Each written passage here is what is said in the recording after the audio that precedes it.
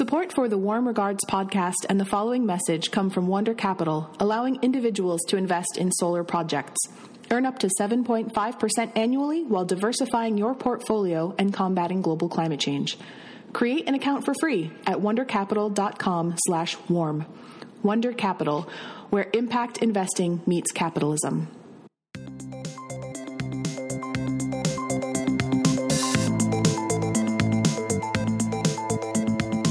Welcome to Warm Regards, an ongoing conversation with journalists, scientists, newsmakers, and citizens on the front lines of climate change.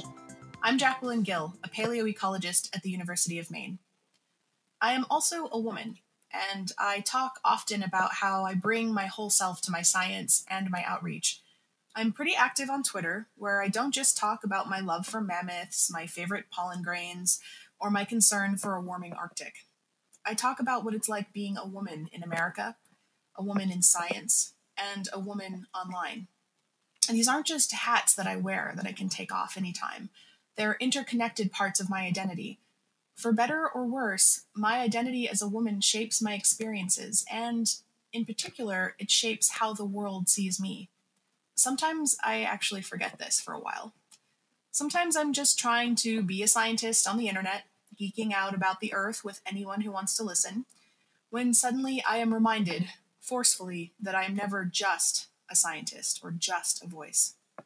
As my platform has grown over the years, I've come to appreciate that anyone who has a voice can also be a target, and not all of us bear the risk of speaking up equally.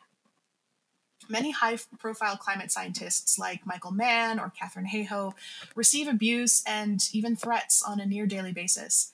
And yes, talking about climate change can be really scary sometimes, especially when you remember that we live in a world where we actually have something called the Climate Science Legal Defense Fund. But far and away, the worst abuse that I receive is because I'm a woman who dares to have opinions and even has the audacity to share those opinions in public. Yes, we still live in a world where this is such a radical notion that it makes some people, mostly men, afraid or even angry, and many of them take that anger out on us, protected by the distance and often the anonymity of the internet. This is pretty heavy stuff, I realize, but it's incredibly important, and it's the focus of today's conversation. I am so excited to introduce this week's guest. Joining me for this super fun topic, and yes, I promise we will have fun as much as possible, is Dr. Sarah Myhre, a postdoctoral scholar at the University of Washington. She's a paleoclimatologist researching marine ecosystems and climate change. She's also an amazing communicator. Seriously, you have to follow her on Twitter if you're not already. She was, in fact, recently announced one of the most influential Seattleites of 2017. When you read about Sarah, the words citizen scientist come up a lot to describe her, and I think that really captures the full breadth of who she is.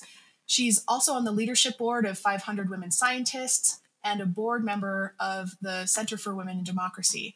I actually think that Sarah's website sums it up best, and I quote, "She listens, insists on diversity, wants you to ask a lot of questions, puts people above profits but is not anti any business, sees the personal/professional/political soul of people as inseparable and will tell you the truth, even if it's not what you want to hear." Sarah, it's so great to have you and to finally sort of meet you in person, I guess. Yay! I'm so glad to join you. I love Warm Regards, and I'm just really thankful to get to chat with you. Yeah, so the show feels especially relevant. I know that we planned this quite a while ago, but this year has been something of an ongoing reckoning for harassers and predators. And just today, Time Magazine announced the Silence Breakers as Person of the Year, which is reflecting the sort of growing Me Too movement, which actually started, a decade ago, but has kind of come back into the forefront. So why now? Why is this happening now? Why is this conversation so timely and so important? Well, I think when we elect a man into the highest public office that brags about sexually assaulting women, that the world changes for women, and it is an existential threat to women. And so I think we saw the sort of immediate response in the Women's March in January And then there has been a period of deep fomenting and painful unearthing that has catalyzed the Me Too movement. And I think now we're seeing our culture really starting to break at the seams because women are so angry. We are starting to account for the true cost, the damage of misogyny in our personal and professional lives. Yeah, and for a lot of us, the daily headlines, the growing list of predators and abusers who are being outed and fired and replaced it's like reliving trauma every single day, constantly. And so many of us, as you say, are incredibly angry because when I have these conversations on the internet, I'm not just talking about these issues as though they're some sort of abstract. They're deeply personal, and that anger reflects an accumulation of years or decades of microaggressions and macroaggressions and assault and abuse and everything else. And so I'm actually having a really hard time with my anger because I can't talk about this, especially with men, in a way that is helpful for them, right? Like I can't gently guide them through this process. I can't hold their hand and absolve them of any past wrongdoing when they tell me what they've done in their pasts. And I'm just sort of done with centering men's feelings around these issues. Me too. Just, like, how are you dealing with this? Like, are you finding some font of like patience that I could tap into maybe, or is it okay for us to? No.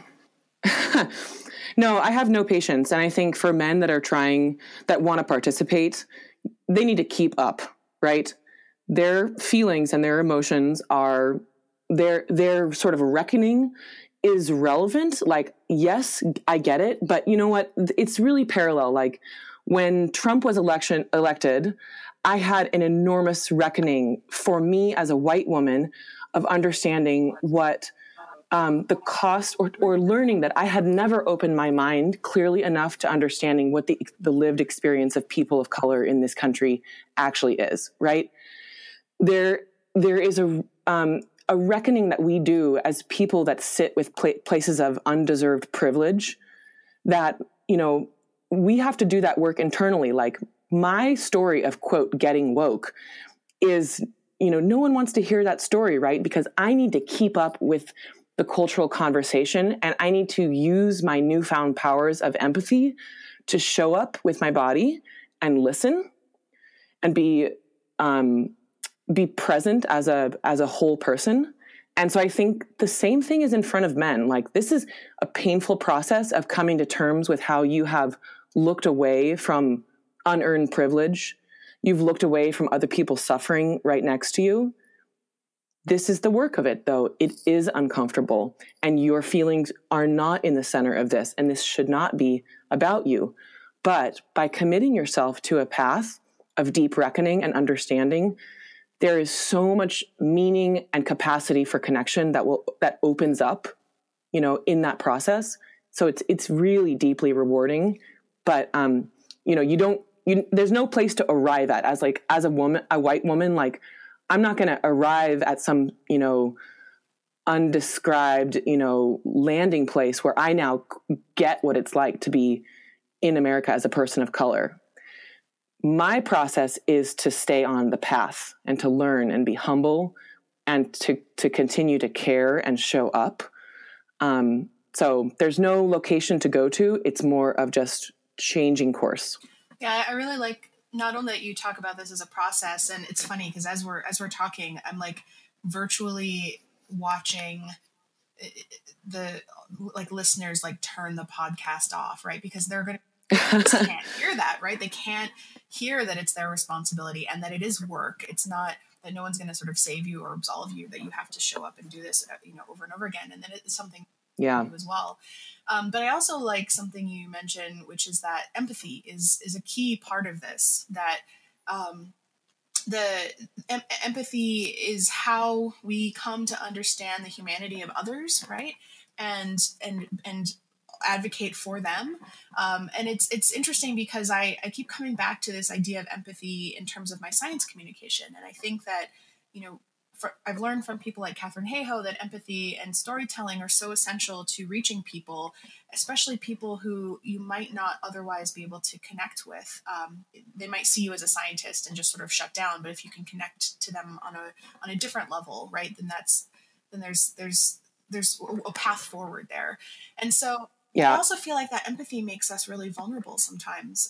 When I share myself as a whole person on the internet, that opens me up to kinds of attacks that I might not otherwise receive. And I'm speaking mostly about the internet because that's frankly how I interact with a large proportion of people, these days. But, my first, Twitter, for example, has been incredibly powerful for me, but I got my first stalker after tweeting openly about my experience having an abortion online. And I made a conscious decision to have that conversation, right? To do that because I want to be a whole person on the internet. But that also kind of creates these vulnerabilities, I think. And I'm just wondering if you have any thoughts about that in terms of your approach to communication broadly, or because you also strike me as someone who's been incredibly open and personal about your experiences as a human being as well as a scientist. And do you feel like what? I don't know, what's the trade-off there in terms of the strengths of that approach versus the vulnerabilities? Oh, that's such a big question. And I sit with this a lot.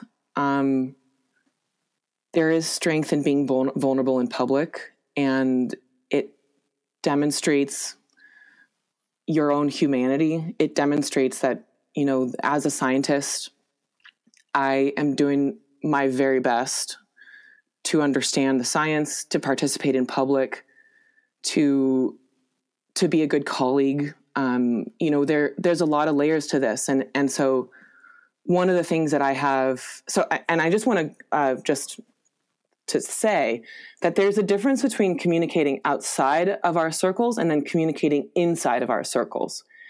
And I do think that the outward communication is one thing. And that's where a lot of empathy needs to show up. That's how we demonstrate in public who scientists are, our kinds of intentions in the world, the work that we find fascinating and necessary for the world to understand. But then inside of our circles, like that is there's a real space for women to talk to women with an unfiltered, an unvarnished language. Like we need to own our own stories. And in spaces with women right now, other women scientists, like my anger is unbridled and my righteousness is unbridled and so is theirs, And so there's a real space, I think, for us to broaden our approach in public and figure out who are we really talking to? Because other women, like it's a political statement to be a woman in science. Like being a woman and a scientist, it itself is a political statement. And yet we have covered that up with layers of diversity training and communication training and in this sort of insular academic culture. And yet when you turn away from that and you look at the landscape of leadership, the landscape of public expertise and public voices, who gets buy-in, who is trusted, that is a landscape that is deeply slanted away from women succeeding in public. And the women that we need succeeding in public are women scientists, So it's a really complex thing to navigate because I also think, and this is me, so I'm an extrovert, like my life is messy.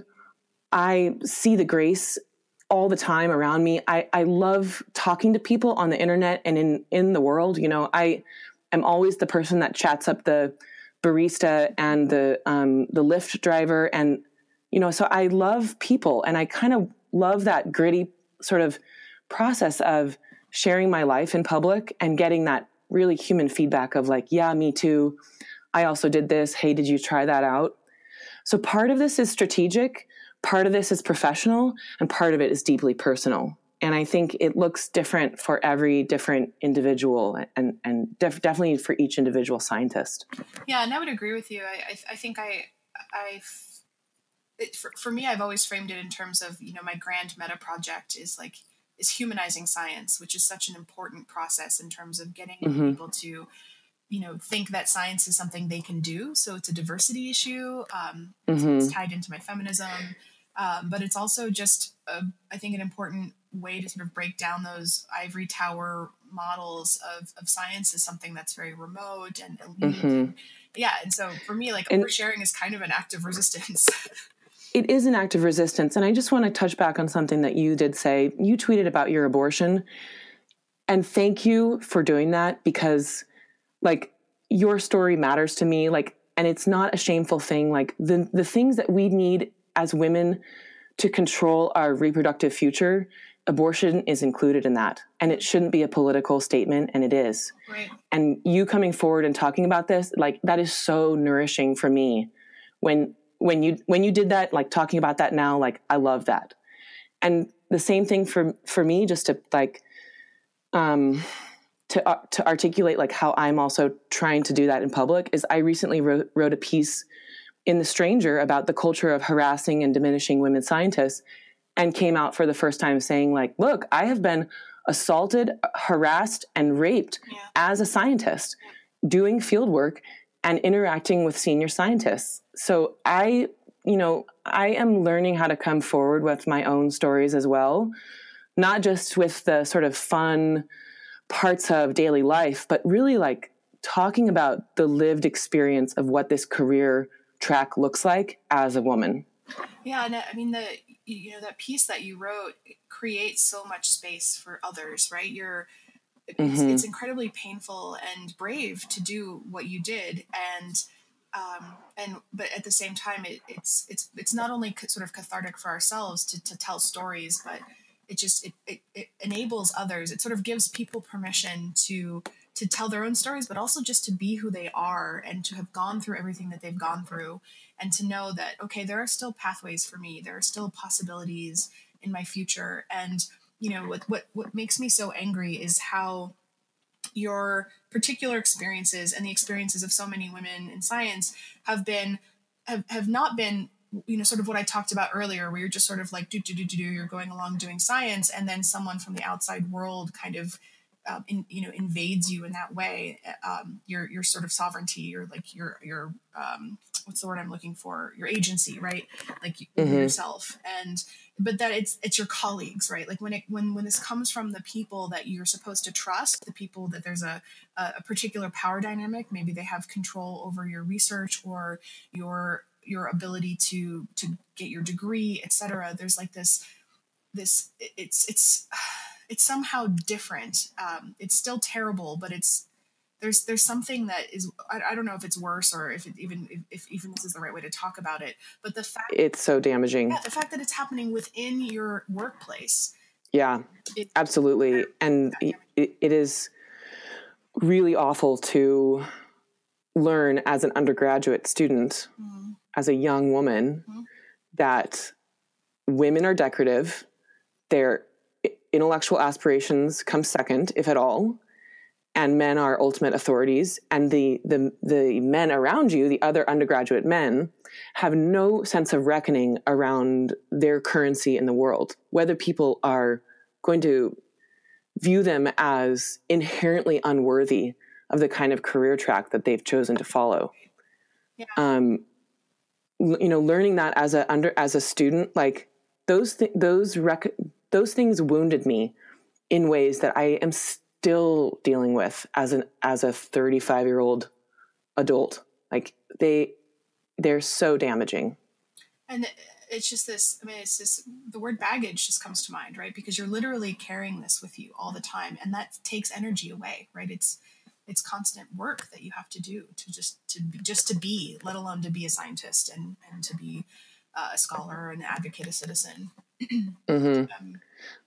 Well, that's where I think anger comes in, because anger is full of energy and righteousness for changing the world. And anger doesn't come with like dissociation from reality. Like you can still evaluate evidence and be angry. And if you are evaluating evidence right now, there's really great reasons. There are clear reasons to be angry. And you can take that energy and say like, no, my career actually does matter. my voice does matter and we need to change the world. So, when we have these feminist conversations, like I just want to name check Lindy West because I just listened to her book, and she's an amazing public feminist and writer and thinker. And at the end of her book, she was describing, why did I take on these things? Why did I take on rape jokes in comedy? And why have I been at the forefront of the culture shaming people for being fat? And she reflects on this and she says it's because we're world building. We are literally deconstructing the world and remaking it through these efforts. I think that it's so meaningful. It's so necessary for us to do that and to have the kind of sort of nourishment in our community, within women, within the circles that we run in to stay in this really challenging time. Oh, that's such a powerful way to think about that. Nora Jemison just tweeted recently about how she was interviewed for Wisconsin Public Radio, I think, and she was asked why she doesn't write more utopian stories, basically. Like, why do you write about, can you imagine a world without oppression and bigotry? And she talked about how she's had a hard time envisioning that world because in a way, because you're, as you say, we're still, or as Lindy says, we're still deconstructing this one, right? Like a lot of our obsession, I think, with dystopia is partly because we're still figuring out how all the parts work. And so it's almost like Minecraft for social justice, right? Where we have all these blocks and we're sort of imagining what the worst case scenarios are, but we're also trying to imagine alternate futures. And there are wonderful movements that are like Afrofuturism that are trying to, that are doing a really good job of envisioning futures that are different than the one that we're on, sort of set on. But this whole idea of needing to deconstruct in order to be able to build is, I think, a really powerful metaphor I hadn't really quite considered. Because I think about this too. Like people who know me will probably be surprised to find that I feel super self-conscious all the time about speaking up.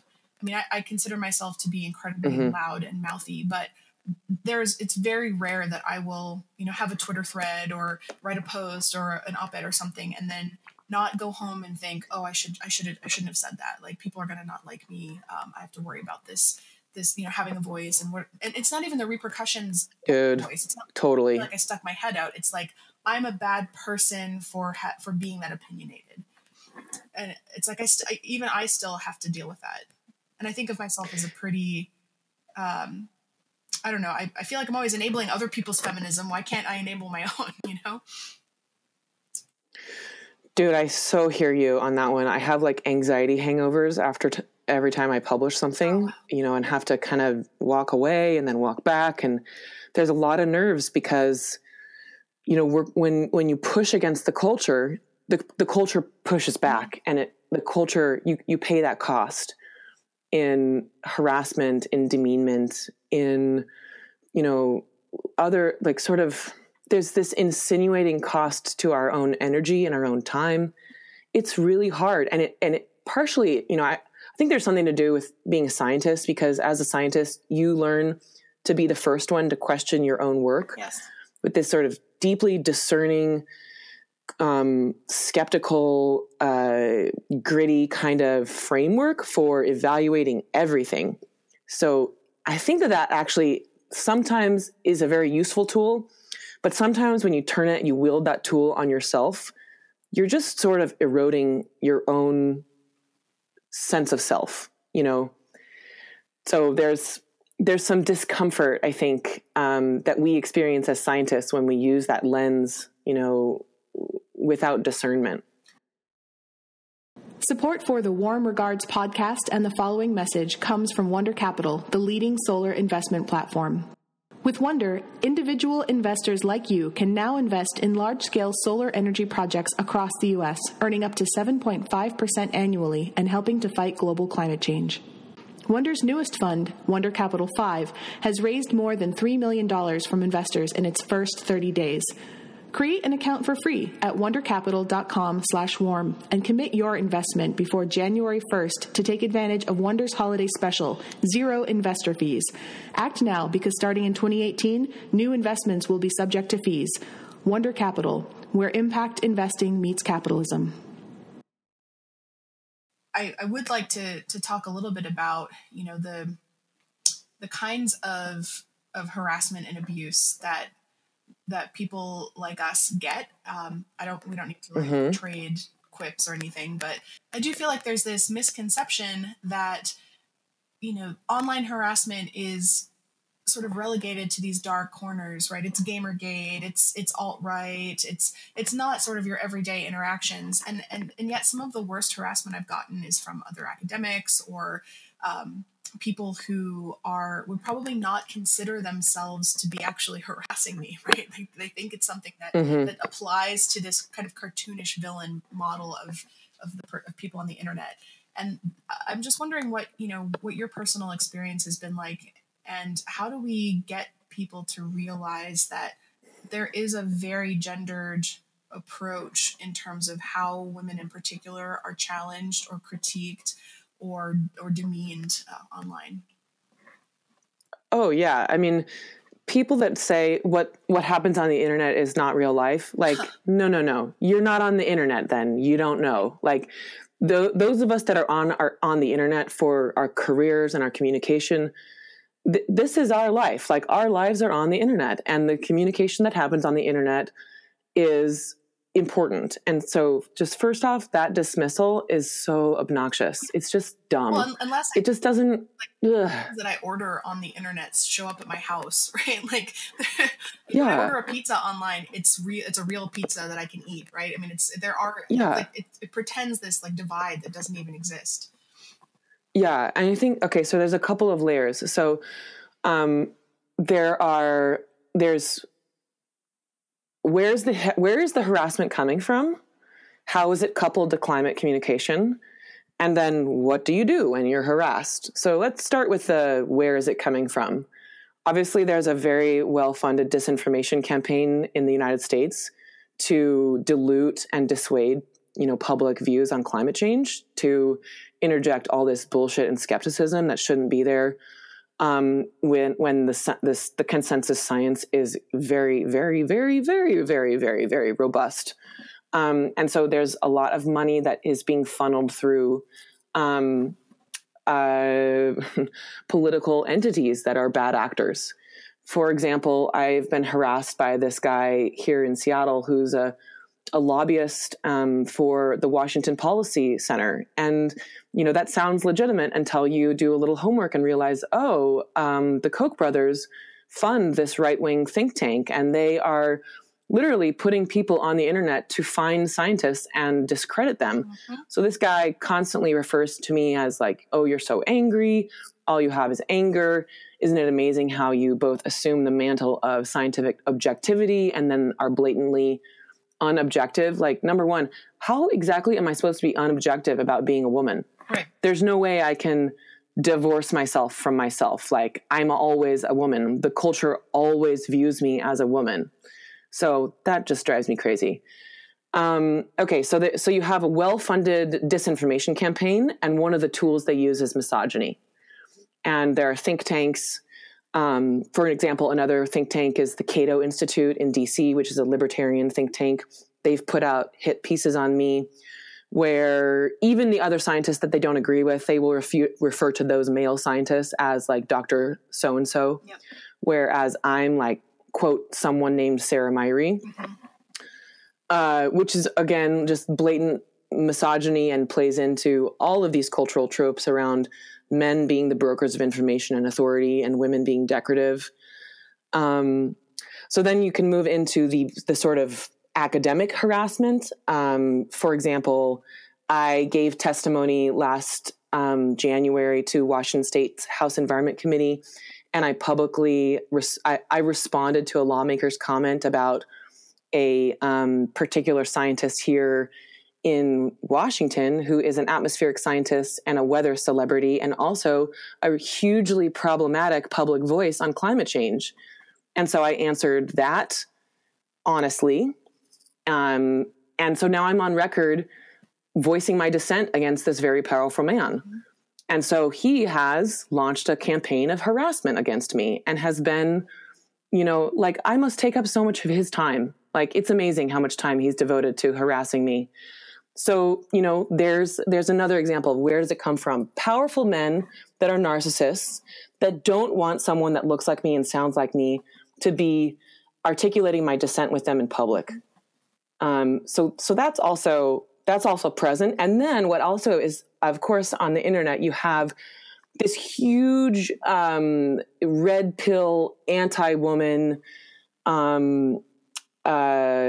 misogynistic machine that generates harassment towards women in authority, talking about pretty much anything. But if you talk about science and you talk about feminism at the same time, that's a huge red flag for them. Oh yeah. So for example, earlier this week, I found a Reddit thread on my writing, and there's like literal rape threats on the Reddit thread that are rape threats against, like, they're gonna, she's like not good enough to even rape. Oh, like, God.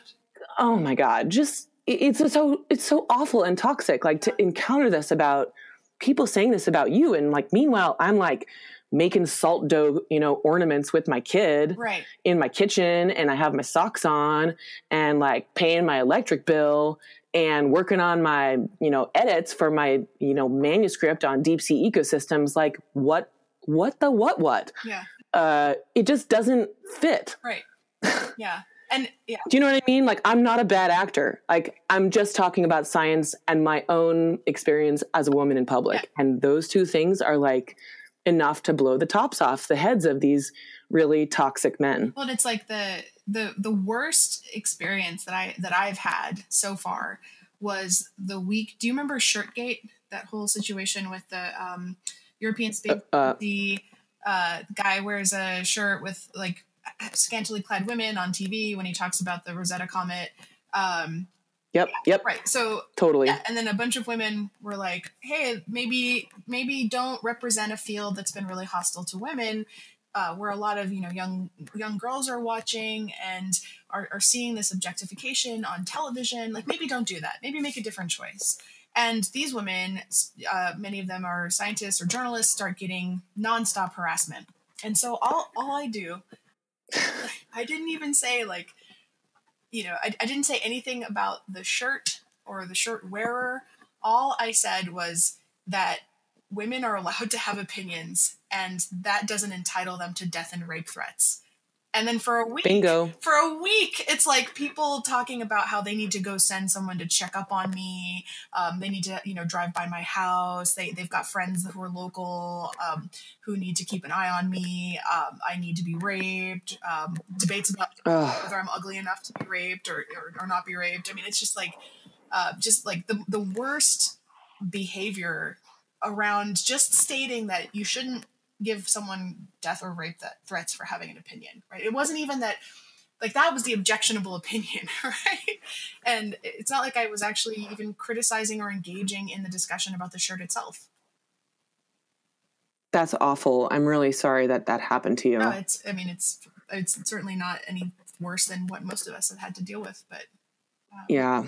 So, I mean, as you're saying, like, it's not like you're not playing the same game, right? You're being a professional, and then there's this sort of like, I don't know, populist army of angry dudes that just wants to undermine that.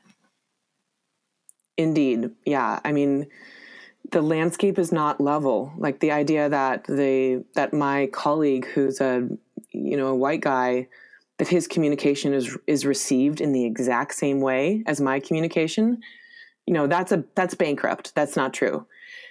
Here's the thing. Institutions teach science communication as if that is true. And so the science communication toolkit that is, institutionalized and repeated all around us does a disservice to women and people of color when they're communicating in public, because it assumes that the playing field is level. It assumes that it's a meritocracy, that the best voices rise to the top. That's also not true.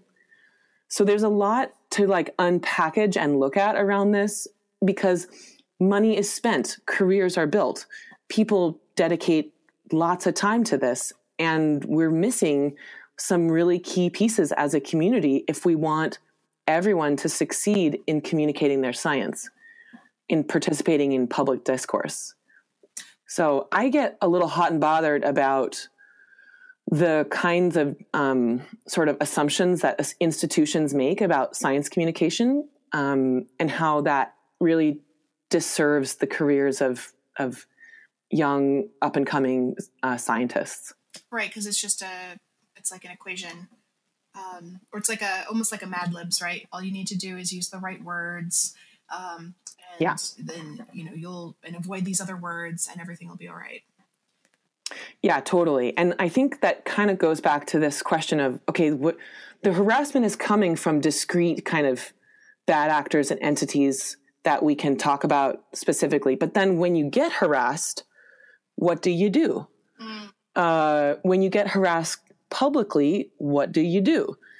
And the institutions around us that, number one, I love and I am devoted to, but number two, I want to hold to an ever higher standard. Those institutions tell us when we're graduate students, keep your head down, publish your science, don't make waves, and your docility will be rewarded down the line through promotion or tenure. By participating in the system, you will be rewarded in the system. And that's not true. That's a lie. So we need to look at this as a landscape of power and a landscape of powerful people contributing to problems that they actually have a role in fixing. So, what do you do when you're harassed on Twitter? Like, I have some techniques. Obviously, like, you shared your Block Together list with me, like maybe 6 or 8 months ago, and that was amazing. That was like my first time blocking together. Oh my God, I get so much crap from people for using that tool. Are you kidding me? Like, I wouldn't be able to use Twitter if I couldn't block together. Like, it's just so important. Yeah, it's been incredible for my sustainability. But people often say like, oh, well, you have an obligation to listen to all the voices, even people who disagree, and you should get out of your bubble. And I'm like, no, I don't. I'm sorry, but the bubble in which I'm a cunt is not like a bubble that's predictive for me to be in. Yeah, exactly. Like, that idea, the people that are saying that they're not in your shoes. They haven't experienced what you're experiencing. And they're assuming this mantle of like, but science is objective. It's not political.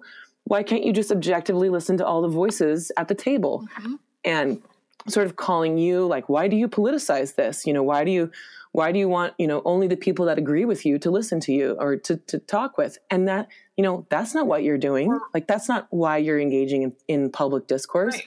But you're definitely not engaging in public discourse for rape threats, right. For being called a cunt, and that's why, the harassment is there to tell you, go away, get off this platform. Don't talk here. Your voice isn't relevant here. Like, Lindy West had to leave Twitter because of the avalanche of hate that she was experiencing, and it was costing her, and it was really bad for her. Lindy West not being on Twitter is awful. I miss her voice. Like, I really loved listening to her. I loved watching her interact with people. It sucks that it's such a toxic platform for an open feminist that she can't even stay there. She can't even be a part of the community. Right. So, I struggle with this because people will tell me, don't invest energy in responding to trolls. Okay, well then I'm just a sitting duck. Mm-hmm. I'm just there to be ridiculed and to be derided. And I have no agency. Well, that's not how I want to be in public. Like, I do have agency. I want to tell people, no, you've got it wrong. So I fight with myself a little bit about what and where, how to interact and how to say no in the right time, in the right place. I also wanted to kind of circle back to something that you were talking about in terms of the keeping your head down and you will be rewarded. Mm-hmm. Because one of the ways that I find as an early career, pre-tenure faculty is where this level playing field remains unlevel is because I'm someone who cares about diversity, and because I'm someone who has a reputation for caring about diversity, people come to me to be on committees and to do this work and to give talks about diversity in science. And almost at the point now where I'm starting to be more concerned that I am known more as an advocate for science and for women scientists than I am for my research. And I have to decide whether I'm okay with that or not. I don't know really how to fix that, but I do feel often that there's this expectation that if you are a woman in science and you do care about diversity, that you will be an advocate. And I'm not saying that I shouldn't be or that you shouldn't be. I'm glad that I'm grateful for the opportunities I've had. I'm glad for the work that I do. But at the same time, there are definitely times where maybe my approach to being a badass woman in science is just to do some science for a while. And I don't feel like that happens enough for me. I totally get that. And I kind of feel the same way, that I am getting partitioned into, the relegated into, you can talk about diversity and you can talk about women's issues, but your science is not as important. And yet I'm here because of my science. I have this platform because I have published really well-received papers that have gotten press. My name has been in National Geographic. My name has been in the Rolling Stone. I'm here because of the intellectual contributions that I have made, and so are you, right? It's kind of cool. Like we're breaking the Bechdel test right here with for paleoecologists, because we have two female paleoecologists. You are terrestrial, I'm marine, but it's our work is central to all of this, and we earn legitimacy by continuing to produce excellent science. And I don't ever want that to fall away. But I think in this time of deep cultural change, in this time of existential crisis for women, like you and I are sacrificing for the greater good by participating in these conversations. Yeah. And it's going to help change the world. We're going to help build a world that is safer and saner for our sons and our daughters down the line. And I think remembering that there is sacrifice involved right now, and that this is a very deeply difficult time, is one of the ways that I help to sustain my own efforts in these spaces. It's a gift to be able to do meaningful work as a professional. And for me, if this is what it looks like right now, so be it. Yeah, that's really powerful. I mean, it's just remembering too that we've all got to do our bit, right? Especially if we care. Yeah. Yeah. We all have to serve somebody, right? I mean, our science and our voices in the world are in service to the lives and the environments and the places that we love and are connected to. And I think this is the real gift that, frankly, women in leadership bring, is that we are wholehearted. We are full people coming to the table to make decisions to benefit ourselves and our communities, and people living now and people living in the future. Anytime women are at the table leading a business or in elected office or an institution, those entities immediately become healthier. They become more functional. And that is why diversity is so key. It increases our ability to solve our own problems and to do better work for the public. So I want to thank you, honestly, for like your strident and courageous voice in the public, because I feel like I'm following in a path that you are already walking. And like the more that we do this, the more space opens up for other women around us. And frankly, for women of color and for people of color, people that are LGBTQ, people that are refugees, people that are immigrants, people that are disabled, like all of those people matter inside of the scientific community. And so finding a way to broaden that and to support those people is, I think, it's really important and impactful work. Well, I thank you. I don't know. I feel like I could talk to you for another hour, but this has just been really great. You've given me so much to think about, and just thank you for being such a great model of a citizen scientist, right? Someone who brings their whole self to their work. and their advocacy, and who is not afraid to stand up and speak out in all of the different places that voice is needed. So it's been so good to talk to you. It's been so good to talk to you too. Thanks for inviting me on, and I'll see you on Twitter. Oh, for sure. It definitely will be with the power of our blocked togethers combined. We can only listen to our little bubble. Yeah, exactly. If it's just a bubble with you and me, I'll be all right. It'll be nice. Ditto. Like that well, thank you all so much. I hope all of our listeners enjoyed being a part of our little bubble for a little bit. We really value hearing from you. So if there's something that you would like us to talk about, or a suggestion for a guest, or you just have some feedback about how we're doing, we would love to hear from you. You can find us on Facebook. You can tweet us at Our Warm Regards, and you can also email us at ourwarmregards@gmail.com. For my guests today, Sarah, and my co-hosts who couldn't join us today, Andy Revkin and Eric Holthouse, and our wonderful producers, Eric Mack and Jesse Ann Baines, I'm Jacqueline. This is Warm Regards. Be well.